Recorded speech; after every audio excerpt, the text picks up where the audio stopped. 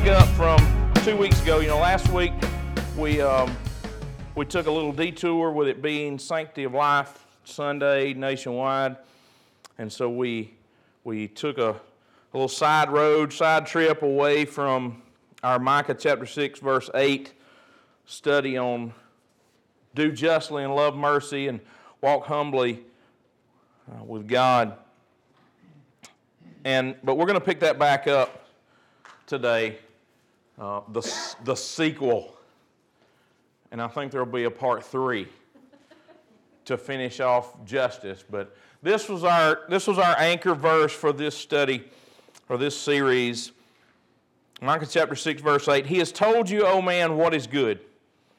What does the Lord require of you but to do justice and to love kindness and to walk humbly with your God? I want to give us a quick reminder that we learned that the word that is actually used in the original writing, which was not English, obviously, that idea, that word that we translated as justice, carried the connotation of giving someone what they deserved. Now, we tend to, as we talked about, we tend to believe that justice equals punishment. That's our view, typically Americanized, of what justice is. But we learned that the biblical standard for justice just carried that bigger picture of giving someone what they deserve as a human being. And so that could be punishment, that could be protection or defense, that could be provision, that could be a lot of different things, but it was not punishment alone. And so we started looking at, when it comes to the poor, the homeless, the destitute, orphans, widows, even immigrants, what does the Old Testament say about these conditions within the community of faith? And so I'm not going to rehash all of that we had there, but we're going to move forward with some of this, because I told you that week, I said we're going to come back and start addressing the question, okay, that's the Old Testament, so show me that. Show me something about that in the New Testament. But we've still got to lay a little more groundwork before we get there. I want to share with you Deuteronomy chapter 15. There's 2 different passages we're going to look at in Deuteronomy 15. This is the first one, verses 4 and 5. This is God speaking to the children of Israel. He's laid out kind of what their culture is supposed to be. And really, we know that the people of Israel are a form of, a model of, then the body of Christ that we would see today. It's not just, well, they're Jewish and we're not, and so therefore, it doesn't have any application, or hey, that's just something historical. The Old Testament was there for, to use a very churchy term, for a type and a shadow, to show us something, to lead us to understand a concept. Doesn't always mean that the exact thing that's prescribed in the Old Testament was not changed or ratified in some way, or maybe fulfilled through Christ when we hit Old Testament changing over New Testament and then we see the cross. But it is teaching a concept. We see that when Paul writes to Timothy and tells him that all Scripture is good for doctrine and reproof and all these things. And at that time, we look back at it and go, oh yeah, that means the Old Testament and the New Testament. We didn't have a New Testament really at that point in time. So he was telling him the Old Testament is good for doctrine, for reproof, for correction, for instruction, making sure that the man of God has what he needs and is prepared to do the ministry of the gospel, to do the work that God has planned. So Deuteronomy chapter 15, God's laying out this framework for the children of Israel. And this is what he says. Now, I want you to pay close attention to this first portion of this sentence, because then we're going to look at verse 11, and we're going to wait a minute. There seems to be a conflict. How can this be? And we're going to resolve what that is. Deuteronomy chapter 15, verses 4 and 5. But there will be no poor among you, for the Lord will bless you in the land that the Lord your God is giving you for an inheritance to possess. Notice we had us a little line there. It says, wait a minute, there's going to be a thought in the middle of this. If only you will strictly obey the voice of the Lord your God, being careful to do all this commandment that I command you today. All right, let's back up for a second. Let's look at the first portion again. But there will be no poor among you, for the Lord will bless you in the land that the Lord your God is giving you for inheritance to possess. So let's look at the condition that he says will happen within the community of faith. Within the community of faith, God speaks to him and says, there will be no poor among you. For the Lord will bless you in the land that the Lord your God is giving you for an inheritance to possess. But then he puts a condition on how are those things going to come about. How is it that you will have no poor among you? How is it that God is going to bless you in the land he's given you to possess? He says, if only you will strictly obey the voice of the Lord your God, being careful to do all this commandment that I command you today.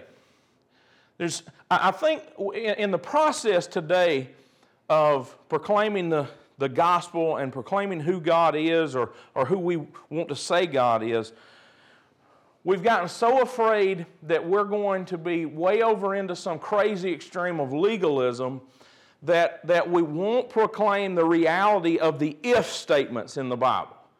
We won't proclaim the if my people, which are called by my name, will humble themselves and turn from their wicked ways and seek my face.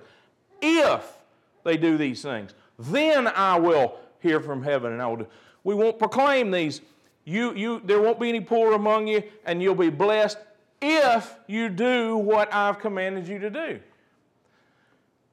We see elsewhere in the Bible that Jesus said, hey, they'll know. If you love me, keep my commandments. Here he said, if you will obey what I've commanded. He says, hey, I'm going to bless you if you do what I'm telling you to do.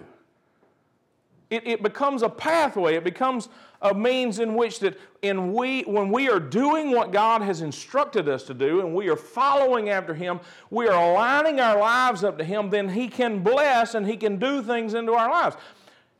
It's hard for us to be blessed of God. Let's say you're hung up on what a lot of the modern stuff is. You get hung up about finances. Well, you're sitting over here and you go and you buy a house that you can't afford, you buy a car that you can't pay for, you run a credit card debt up, you do all this stuff, and then you pray, God, get me out of this mess. And yet you're still out spending. You're praying that while you're standing in line at Kohl's. Well, God, I know I got $400 worth of stuff, but, help me, deliver me, free me from this. Well, God's going, well, if you would follow my directions and my instructions on how you have, then I can bless you. But it's hard for me to bless you when I'm trying to pour it in and you trying to pour it right out. Come on, man. Yes. Well, Deuteronomy chapter 15, verse 11, though. Now, wait a minute. He just said, there will be no poor among you, and the Lord will bless you. And then just 7 verses later, as we term verses, he says, for there will never cease to be poor in the land.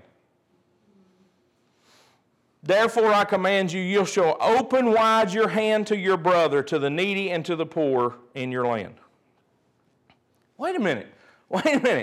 Same chapter, same letter, if you will, just 7 verses before, he says, there will be no poor among you. And because the Lord your God is going to bless you. 7 verses later, he says, but the poor are never going to cease to be among you. You know what part of the reality is? God can even attempt to bless people, and they will still do stupid junk. Come on, man. Amen? Yes, God can free you up. Think about it. When you got set free from sin, when you accepted Christ, and then you turn around and do some dumb junk. Right?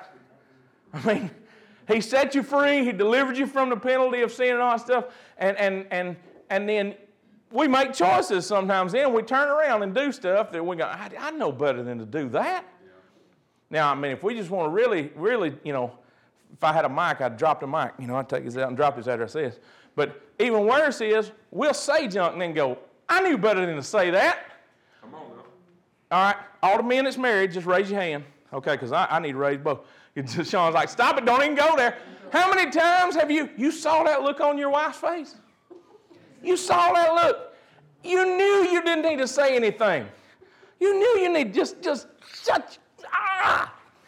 Go get the staple gun. Do something. Don't say it. And what do? She got that look on her face. You look her right in the eyes and you go, the interpretation says, I'm stupid, slap me. Because you just say it. And then you go, I knew I shouldn't have said that. But then you go to defending it, right? And you go, Later, you just have to come, just go ahead and get it in. You need to go ahead and apologize. Go ahead and let's get this over with. I should not have said that.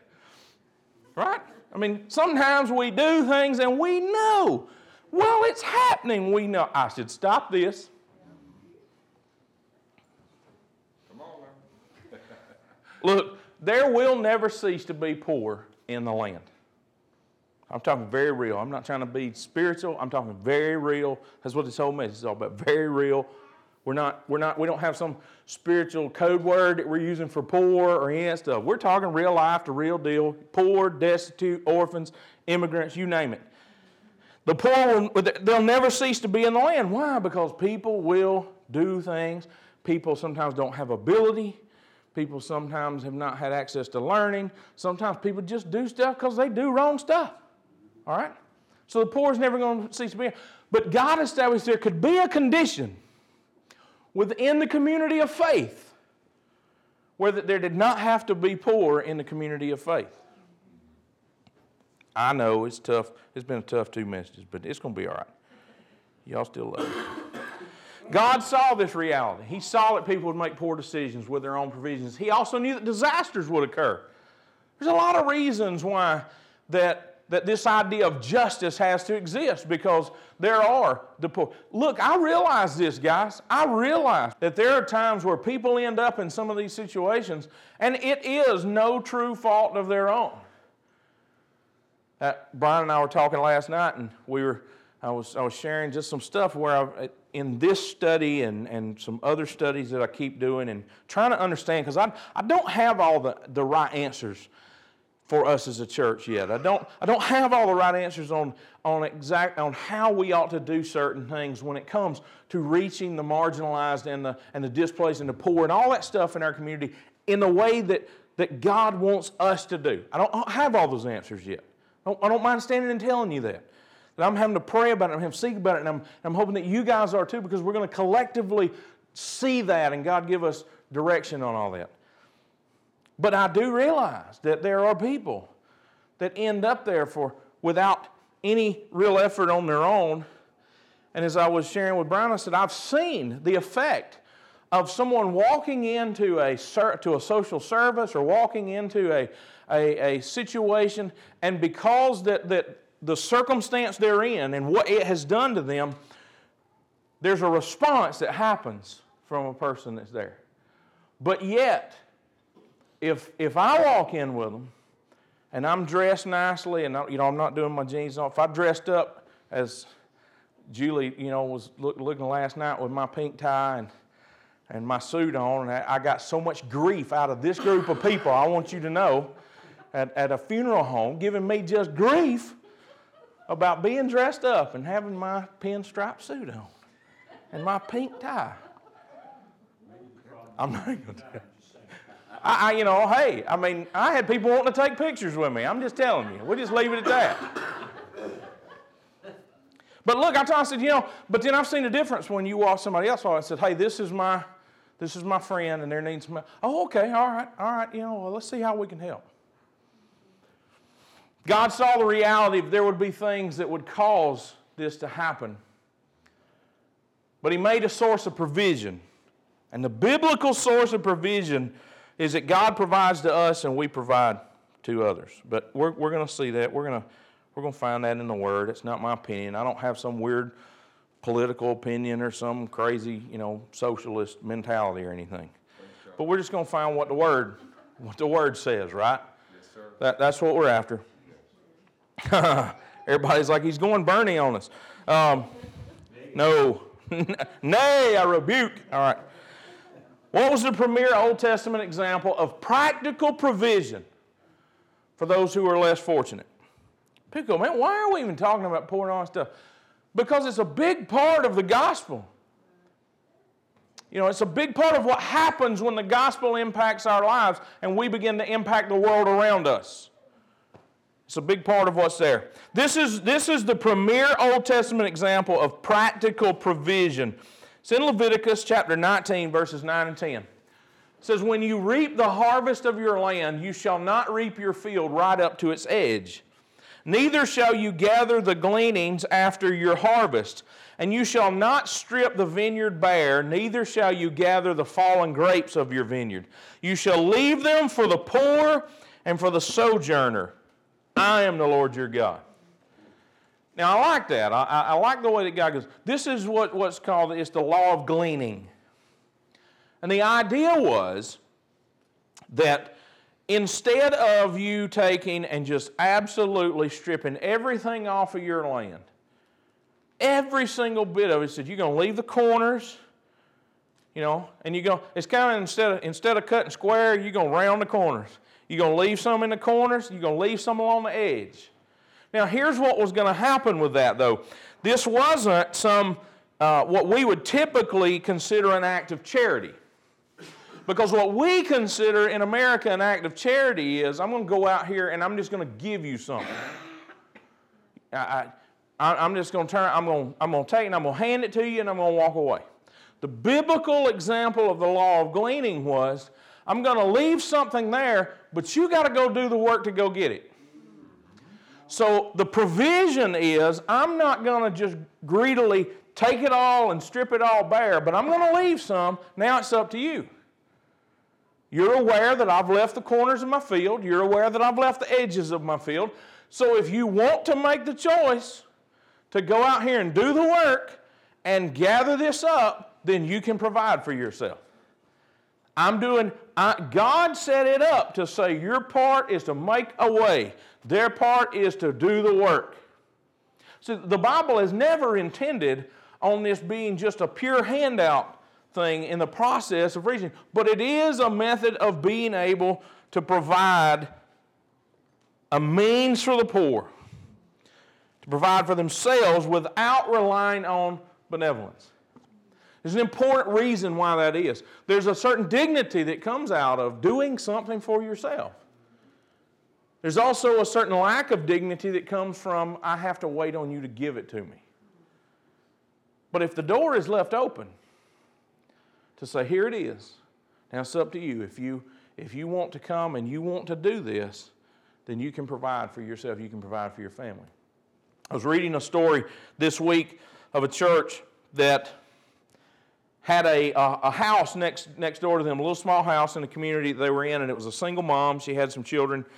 And the elders in the church had said, we really want to reach out and provide to this lady. We want to provide a means of help and assistance to her. And so they put together, they knew she was behind on her bills. She was challenged with making some payments and things.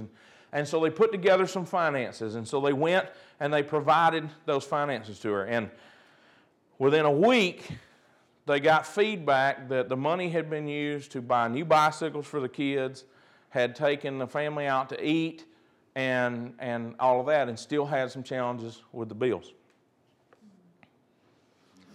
I'm going to stop the story right there, because right now you have an opinion in your mind. And I'm going to go ahead and tell you, you're wrong. But you just hold on to that. You just hold on to that.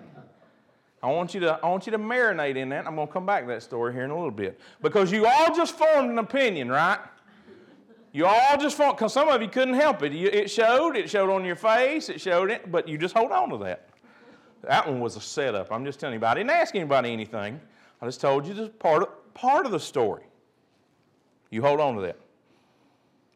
But God also turned around and provided a method of protection so that in the process of providing for others, that those who were making that provision did not get abused in reverse. And so in Deuteronomy 23, 24, and 25, he says, if you go into your neighbor's vineyard, you can eat your fill of grapes, as many as you wish, but you shall not put any in your bag.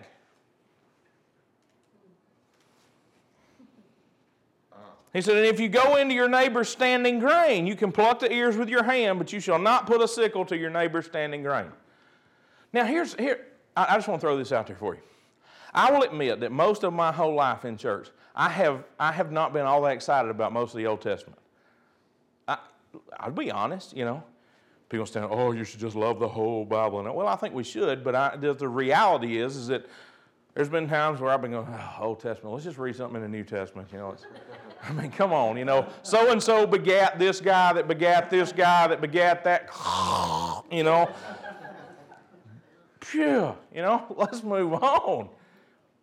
But the more that I'm digging into trying to understand some of these difficult social issues that we get all these social opinions on, and I see it, and God is exposing us to it as a church, and I go, well, wait a minute, I don't want to be one of these wackos that goes off into this crazy junk, and I want to know what God says about some of this. And then all of a sudden, you start really going back into this Old Testament going, wait a minute, man, he was laying out some examples of this stuff. He was laying foundational principles of some of this. So on the one hand, we've just seen that he provided a means for the poor to go and to do work in order to provide for themselves, but that those who had made a means for that to happen. So it took effort from both parties. But then that God turned around and established a method and said, hey, yeah, now you've got this ability to go over into your neighbor's field a little bit. But you can't, it's kind of like you go over to somebody's house. If I go over to Bird and Wendy's and they say, hey, just make yourself at home if you want something to drink or whatever, get you something out of the refrigerator. And I go, hey, no problem. And I pull out my grocery bag and I go over and start filling up my bag and go, hey, you said make myself at home, and I cleaned the fridge out. That really was not what they were saying, was it? No, that really wasn't I'm emptying shelves out. No, that pinto beans, I don't like those. But beets, yeah, you can have those beets, That was what. So he says, hey, here's a means of you being able to provide, but then you don't get to go over here and start just bagging up the guy's stuff. It's just what Jesus said, it's what God's pointing us toward. God also provided through the means of tithing. God provided through the means of tithing. What is that? Here's something, people don't talk about this. Deuteronomy chapter 14, verse 28 and 29. At the end of every 3 years, you shall bring out all the tithe of your produce in the same year and lay it up within your towns. And the Levite, because he has no portion or inheritance with you, and the sojourner, and the fatherless, and the widow who are within your towns shall come and eat and be filled, that the Lord your God may bless you in all the work of your hands that you do. Every third year, the practice was that the tithe didn't go toward the ministry. I'm just giving you what the Bible says, guys. It's just every third year, the tithe was laid together to provide for those that didn't have. So you had individuals that we're challenged, as we saw 2 weeks ago. We see individuals that are challenged to provide for those in need. But he said then corporately as a body of believers, then the tithe every 3 years in their structure was put together and gathered up in the towns so that you were able to provide for a certain group of people. The Levite, and yes, that was the minister, but the reason it was the minister was because that the Levite, when they came into the promised land, when they were coming into all this stuff, he wasn't given land. He wasn't given anything. And so his family did not receive an inheritance out of the division of the land, as we're going to see here just a little bit later. So he didn't have that. He was dependent entirely on ministering to the people and then being taken care of them by the people. That was their structure of ministry. Then the sojourner. So you got somebody, you have an immigrant. You have someone who is coming through here and he says, hey, these people, these are going to need some provision. You've got the widow. And we could go, at some point we're going to go all into the New Testament where that he talks about those who are widows indeed. And that he stresses that if they have extended family members and there's a widow, then that extended family, if she has nephews, if she has anything else, then they need to take responsibility. It's a biblical concept of family.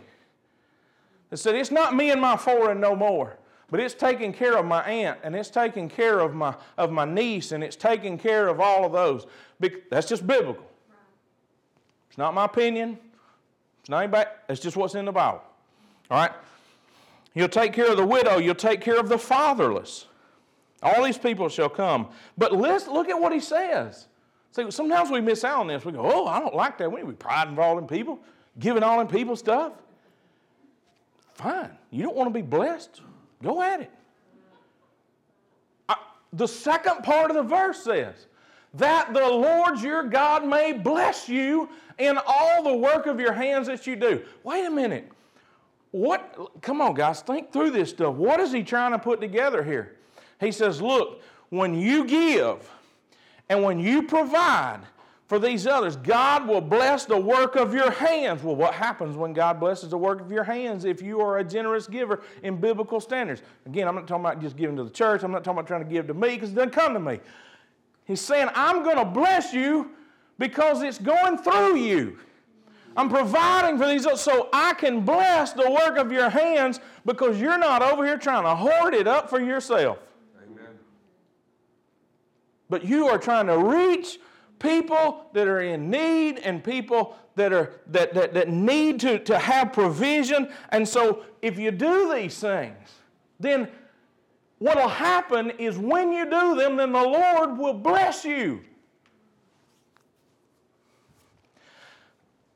I just have this certain opinion about Scripture that when God says, when you do this, then it allows God to bless you, then I believe the opposite must be true.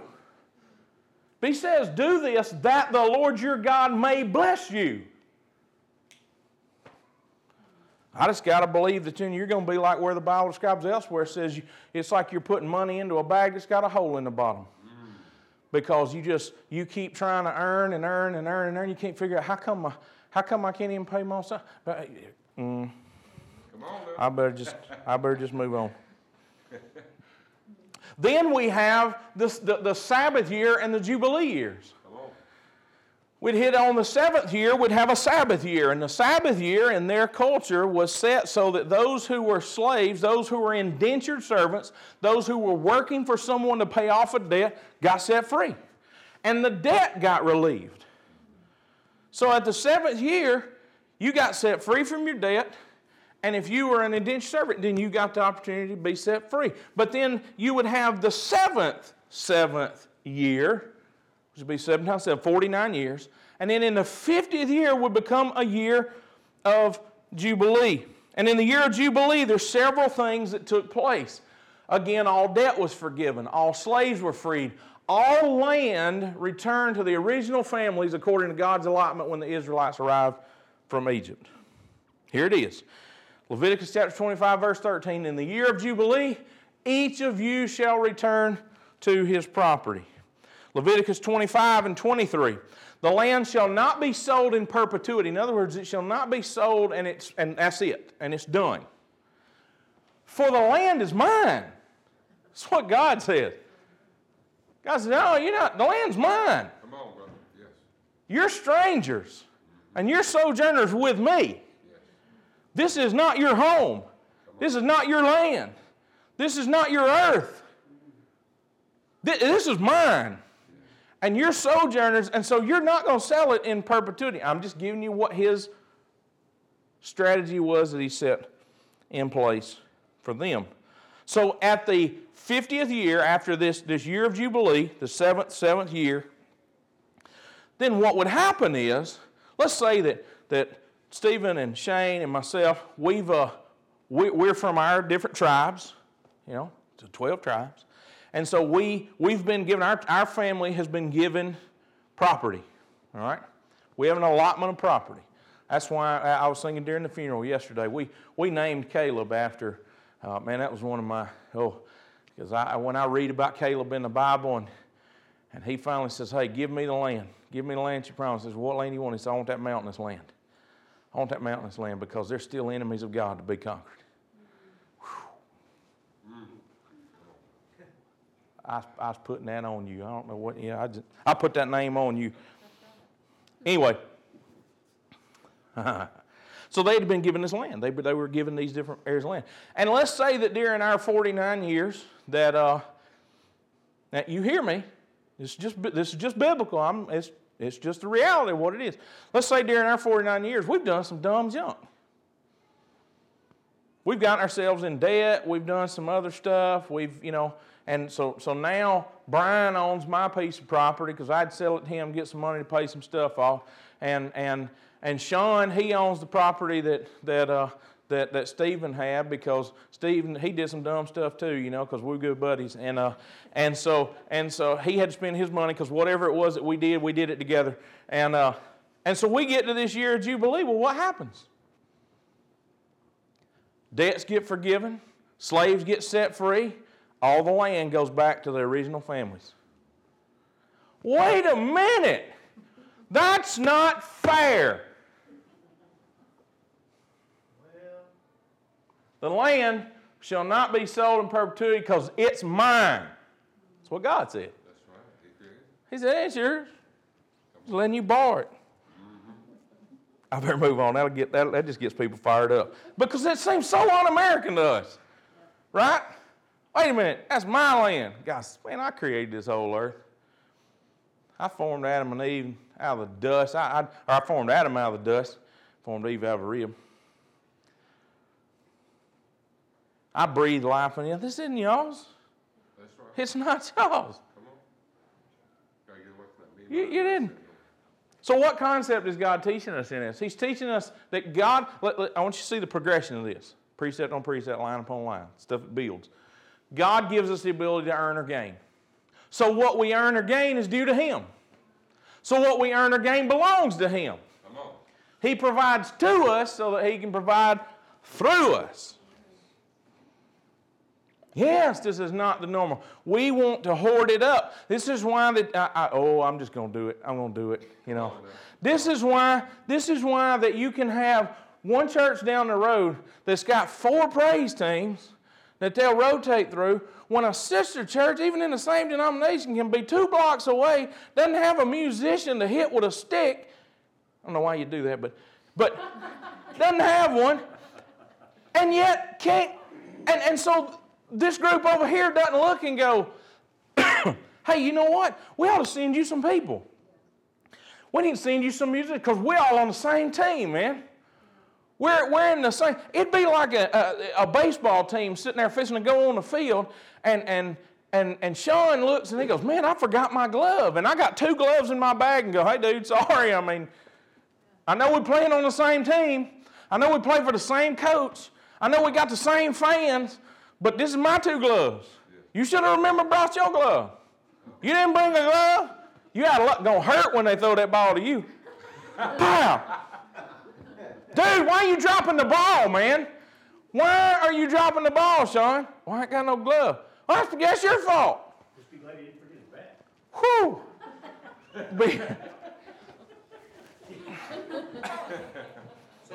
Bunt.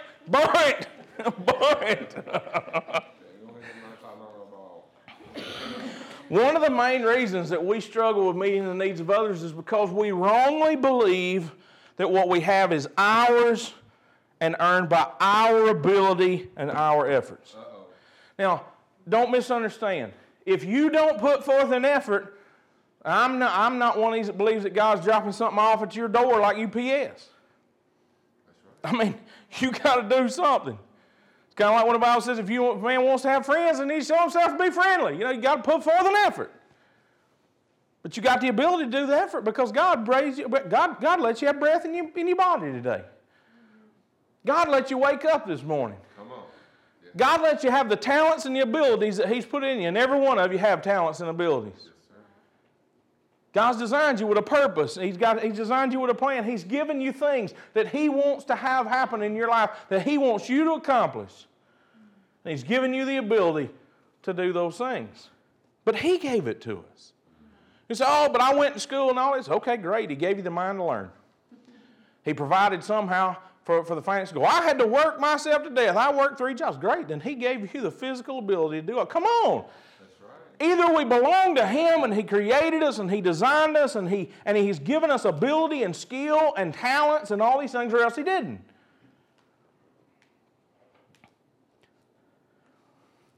Exodus chapter 16, verses 16 through 18 says this. This is what the Lord has commanded. Gather of it each one of you as much as he can eat. Look, this was when they're in the desert. They're in the wilderness. Remember? And they said, man, we got to have something to eat. God says, okay, I'm going to provide manna. But He told them, He said, there's some stipulations on gathering this manna. Just giving y'all Bible stories this morning, right? This is what the Lord commanded. Gather of it each one of you as much as he can eat. By the way, notice He said, each one of you. So go out.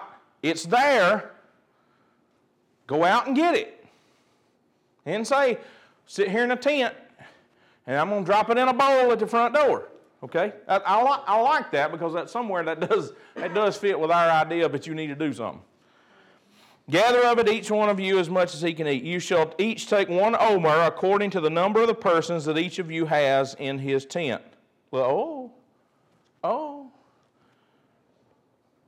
God says all you need to gather is this much per person times however many people you got in your house.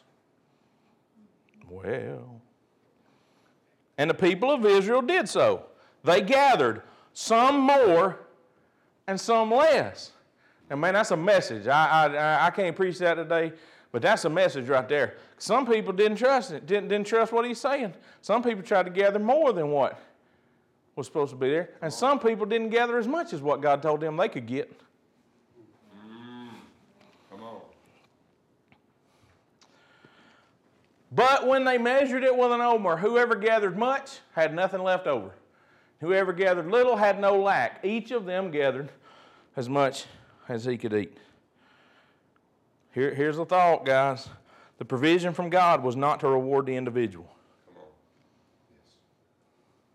Have you ever noticed how that what we will say certain things because it reflects our mentality about possessions? We will look and somebody has a big house and a couple of vehicles on, and what will we say about them in regards to God? They're blessed. I don't know, they may be greedy and in debt up to their eyeballs is what they may be. Oh, they must be blessed. And then we'll look at somebody else that does not have a home, doesn't have a vehicle. And if you're blessed because you got a big house and a couple of vehicles, what are they? Come on. This one's not an easy one today, is it?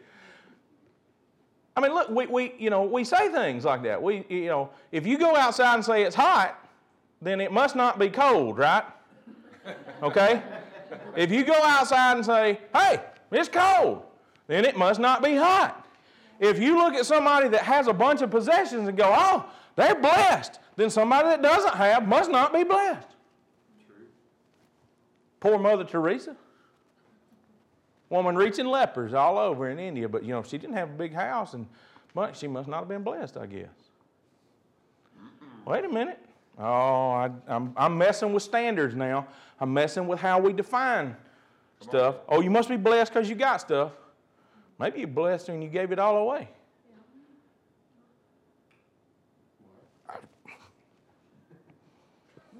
But that's Old Testament. All you've done is give us all Old Testament. I'm glad you said that. That gave me a good How did you know I was going to cover that? How does Jesus qualify ministry when talking about His own action? So Matthew chapter 11. That's New Testament for anybody who wants to know. Jesus answered them. Remember, John sends some of his followers, some guys that were being discipled by John. He sends them to Jesus because John's in prison. And he says, man, I just need to know. I need to know if He is the Christ. I need to know if He is the Messiah. I need to know if He's who we've thought He is. Jesus doesn't say, go tell him that I'm the Son of God, that I came and I was born from the virgin birth and all that stuff. All those things are true. Here's how Jesus qualifies and tells them, go back and tell John these things. Jesus answered them, said, go and tell John what you hear and what you see. What did they hear and what did they see? The blind receive their sight. The lame walk. Lepers are cleansed and the deaf hear. And the dead are raised up and the poor have good news preached to them. I read you a couple weeks back out of Luke when Jesus stood up in the temple. Remember when it said when he did what he was accustomed to doing, and he went to church. And said he stood up and they gave him the scrolls and he read out of it. He said he turned to find the place and he found and he read from Isaiah. And one of the things that he talked about was how that he was come to preach. This is the acceptable year of the Lord. He was come to preach the gospel, the good news to the poor. And then he goes to sit down and he says, today these things are accomplished in your hearing.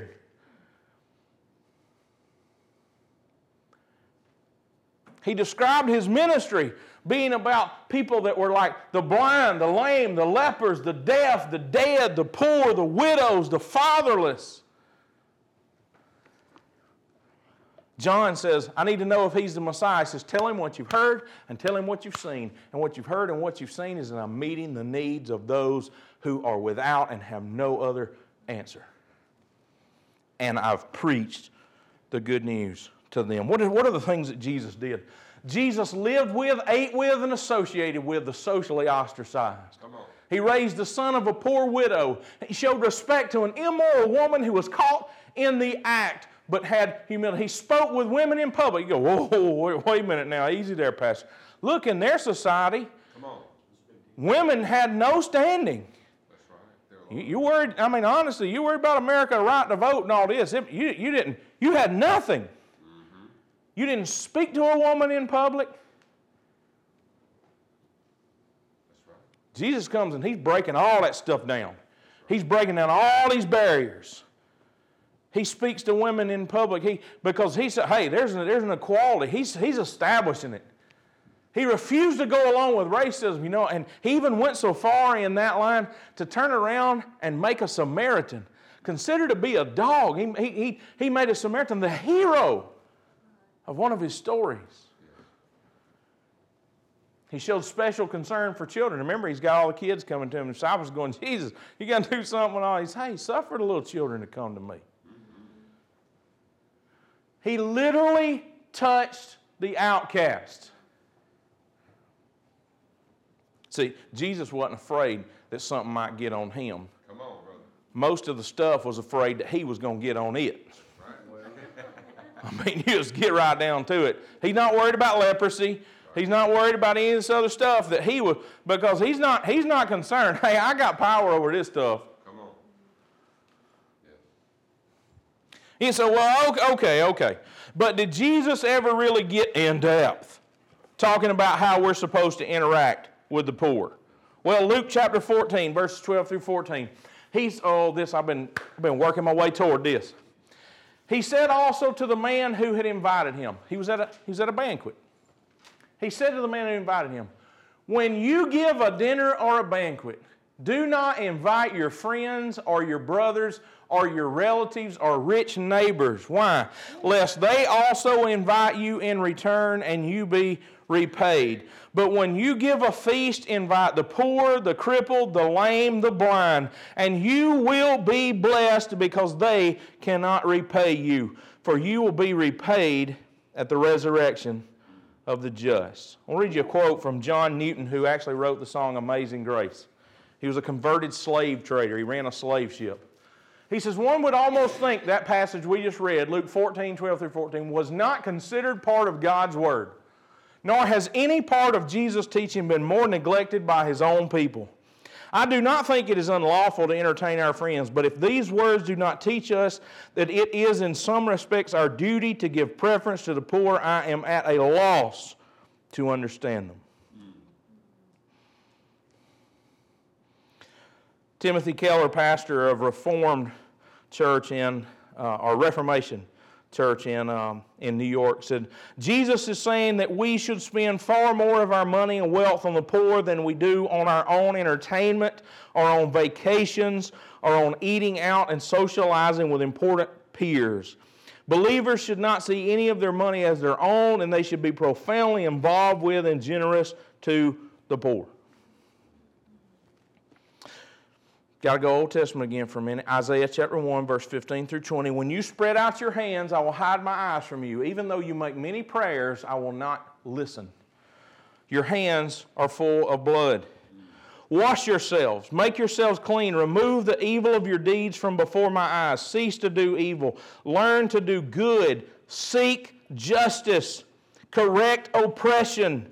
Bring justice to the fatherless. Plead the widow's cause. Come now. This is the verse we always like to use a lot. We just don't get the whole context of it. Come now, let us reason together, says the Lord. Though your sins are like scarlet, they shall be as white as snow. They are red like crimson. They shall become like wool. If you are willing and obedient, you shall eat the good of the land. But if you refuse and rebel, you shall be eaten by the sword, for the mouth of the Lord has spoken. You say, you come and you do religious actions and you want to have church services and you want to do all this stuff and you want to come and you want to make these big prayers and you want to do all this, but I'm not going to listen because you're guilty. He says, so fix it. Stop the evil. Correct the oppression. Plead the widow's cause. Do all of this stuff. Seek justice for those who that you see and you turn a blind eye to it. He says, you'll eat the good of the land. If you're willing and obedient. There's a lot of people that are willing. There's a lot of people, they want good things. They want blessing. They want God to do something in their life, but they won't be obedient. Come on. If you're willing and obedient. How many times have you ever told your kids, say, look, if you want to go over to here, if you want to go do that, or you want to go do whatever, then all you've got to do is clean your room. Right? You know, kids always hate when I don't even look over here at them when I start talking about this stuff. They're like, man, why is y'all doing clean your room? No, then clean your room. Okay, so are you willing? Are they willing? Yes. Are you obedient? If you don't clean the room, you can't go. But you can go if you're willing and obedient. But if you refuse and rebel. Isaiah chapter 58, verses 6 and 7. Is this not the fast that I choose to loose the bonds of wickedness? To undo the straps of the yoke? To let the oppressed go free? And to break every yoke? Is it not to share your bread with the hungry and bring the homeless poor into your house when you see the naked to cover him and not to hide yourself from your own flesh? So wait a minute. That's Old Testament. Luke chapter 11, 38 through 42. I'm wrapping this thing up.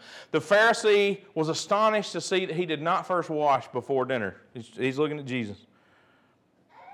Every man in the place immediately goes, see, honey, you don't necessarily have to go wash your hands before we eat. Jesus. Jesus was doing it for an example, though. Come on, brother.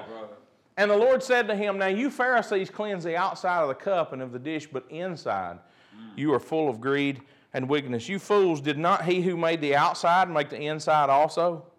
But give as alms those things that are within, and behold, everything is clean for you. But woe to you, Pharisees, for you tithe mint and rue and every herb and neglect justice and the love of God. These you ought to have done without neglecting the others. Look, he's following this same concept. He says, you're going into your garden even, and you're making tithe out of the herbs in your garden. But the inside stuff that counts, the love of God and justice, you won't do it. He says, that's great. It's great if you want to give somebody some of your herbs. You're going to give some chives, and give some onions. If anybody's growing some stuff this summer and you want to say, hey, Pastor, I would like to bless you with some onions and some. Wow, thanks, guys. I mean, y'all just, did anybody go, hey, I got you, He says, that's great, but I want you to do the weightier matters. Joel Green made this statement. The disposition of one's possessions signifies the disposition of one's heart. Amen. When we're so attached to what we have,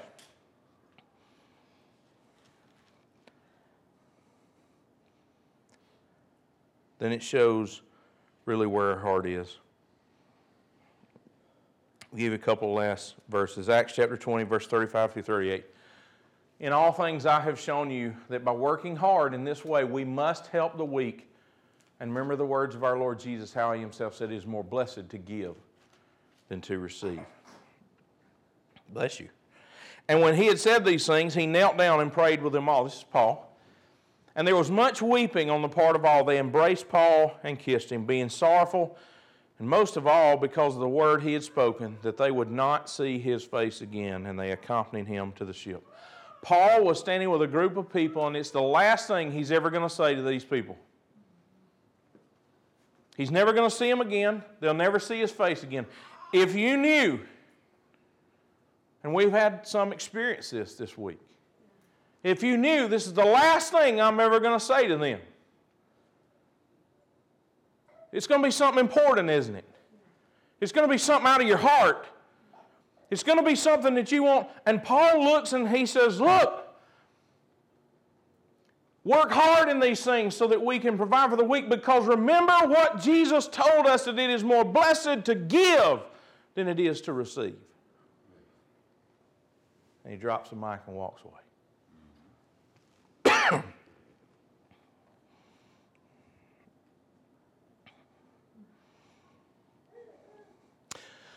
So we got this lady living next to the church, and so they've given her some money. And she goes and she buys some bikes for her kids, and she takes them out to a restaurant, and word gets back to the elders.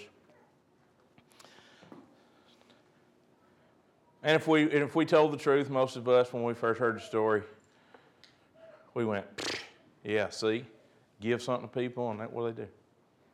That's what those elders responded with too. That's what they did. And their pastor went and sat down with this lady, began to talk to her.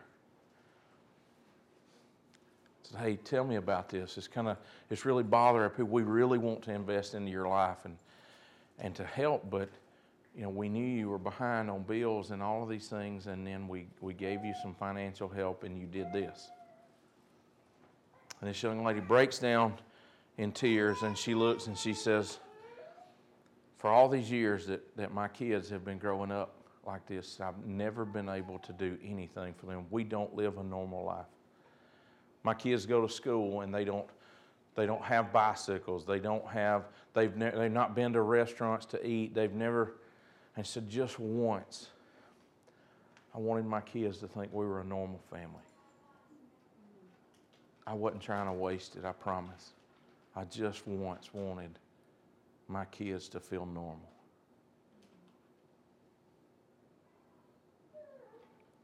The church got back together. They set a plan up.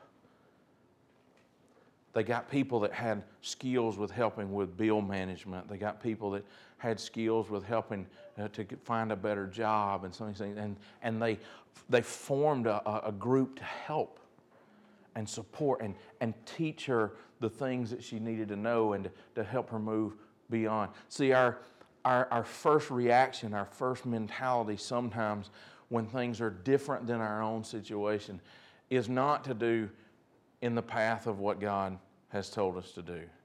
It's wait a minute, I worked hard and I got this. Why do you deserve it? Why do I need to give it to you? Why do I need... But you know an amazing thing? That's right. There's an amazing thing. It's in the words of an old song we used to sing when I was a kid. I once was lost in sin, but Jesus took me in. And then a little light from heaven filled my soul. John Newton, that I quoted, that wrote Amazing Grace, said it that way. He said, Amazing Grace, how sweet the sound that saved a wretch like me. I once was lost, but now I'm found. Was blind, now I see. Jesus didn't come and do for us because we had it all together. Jesus came and did for us to get it all together.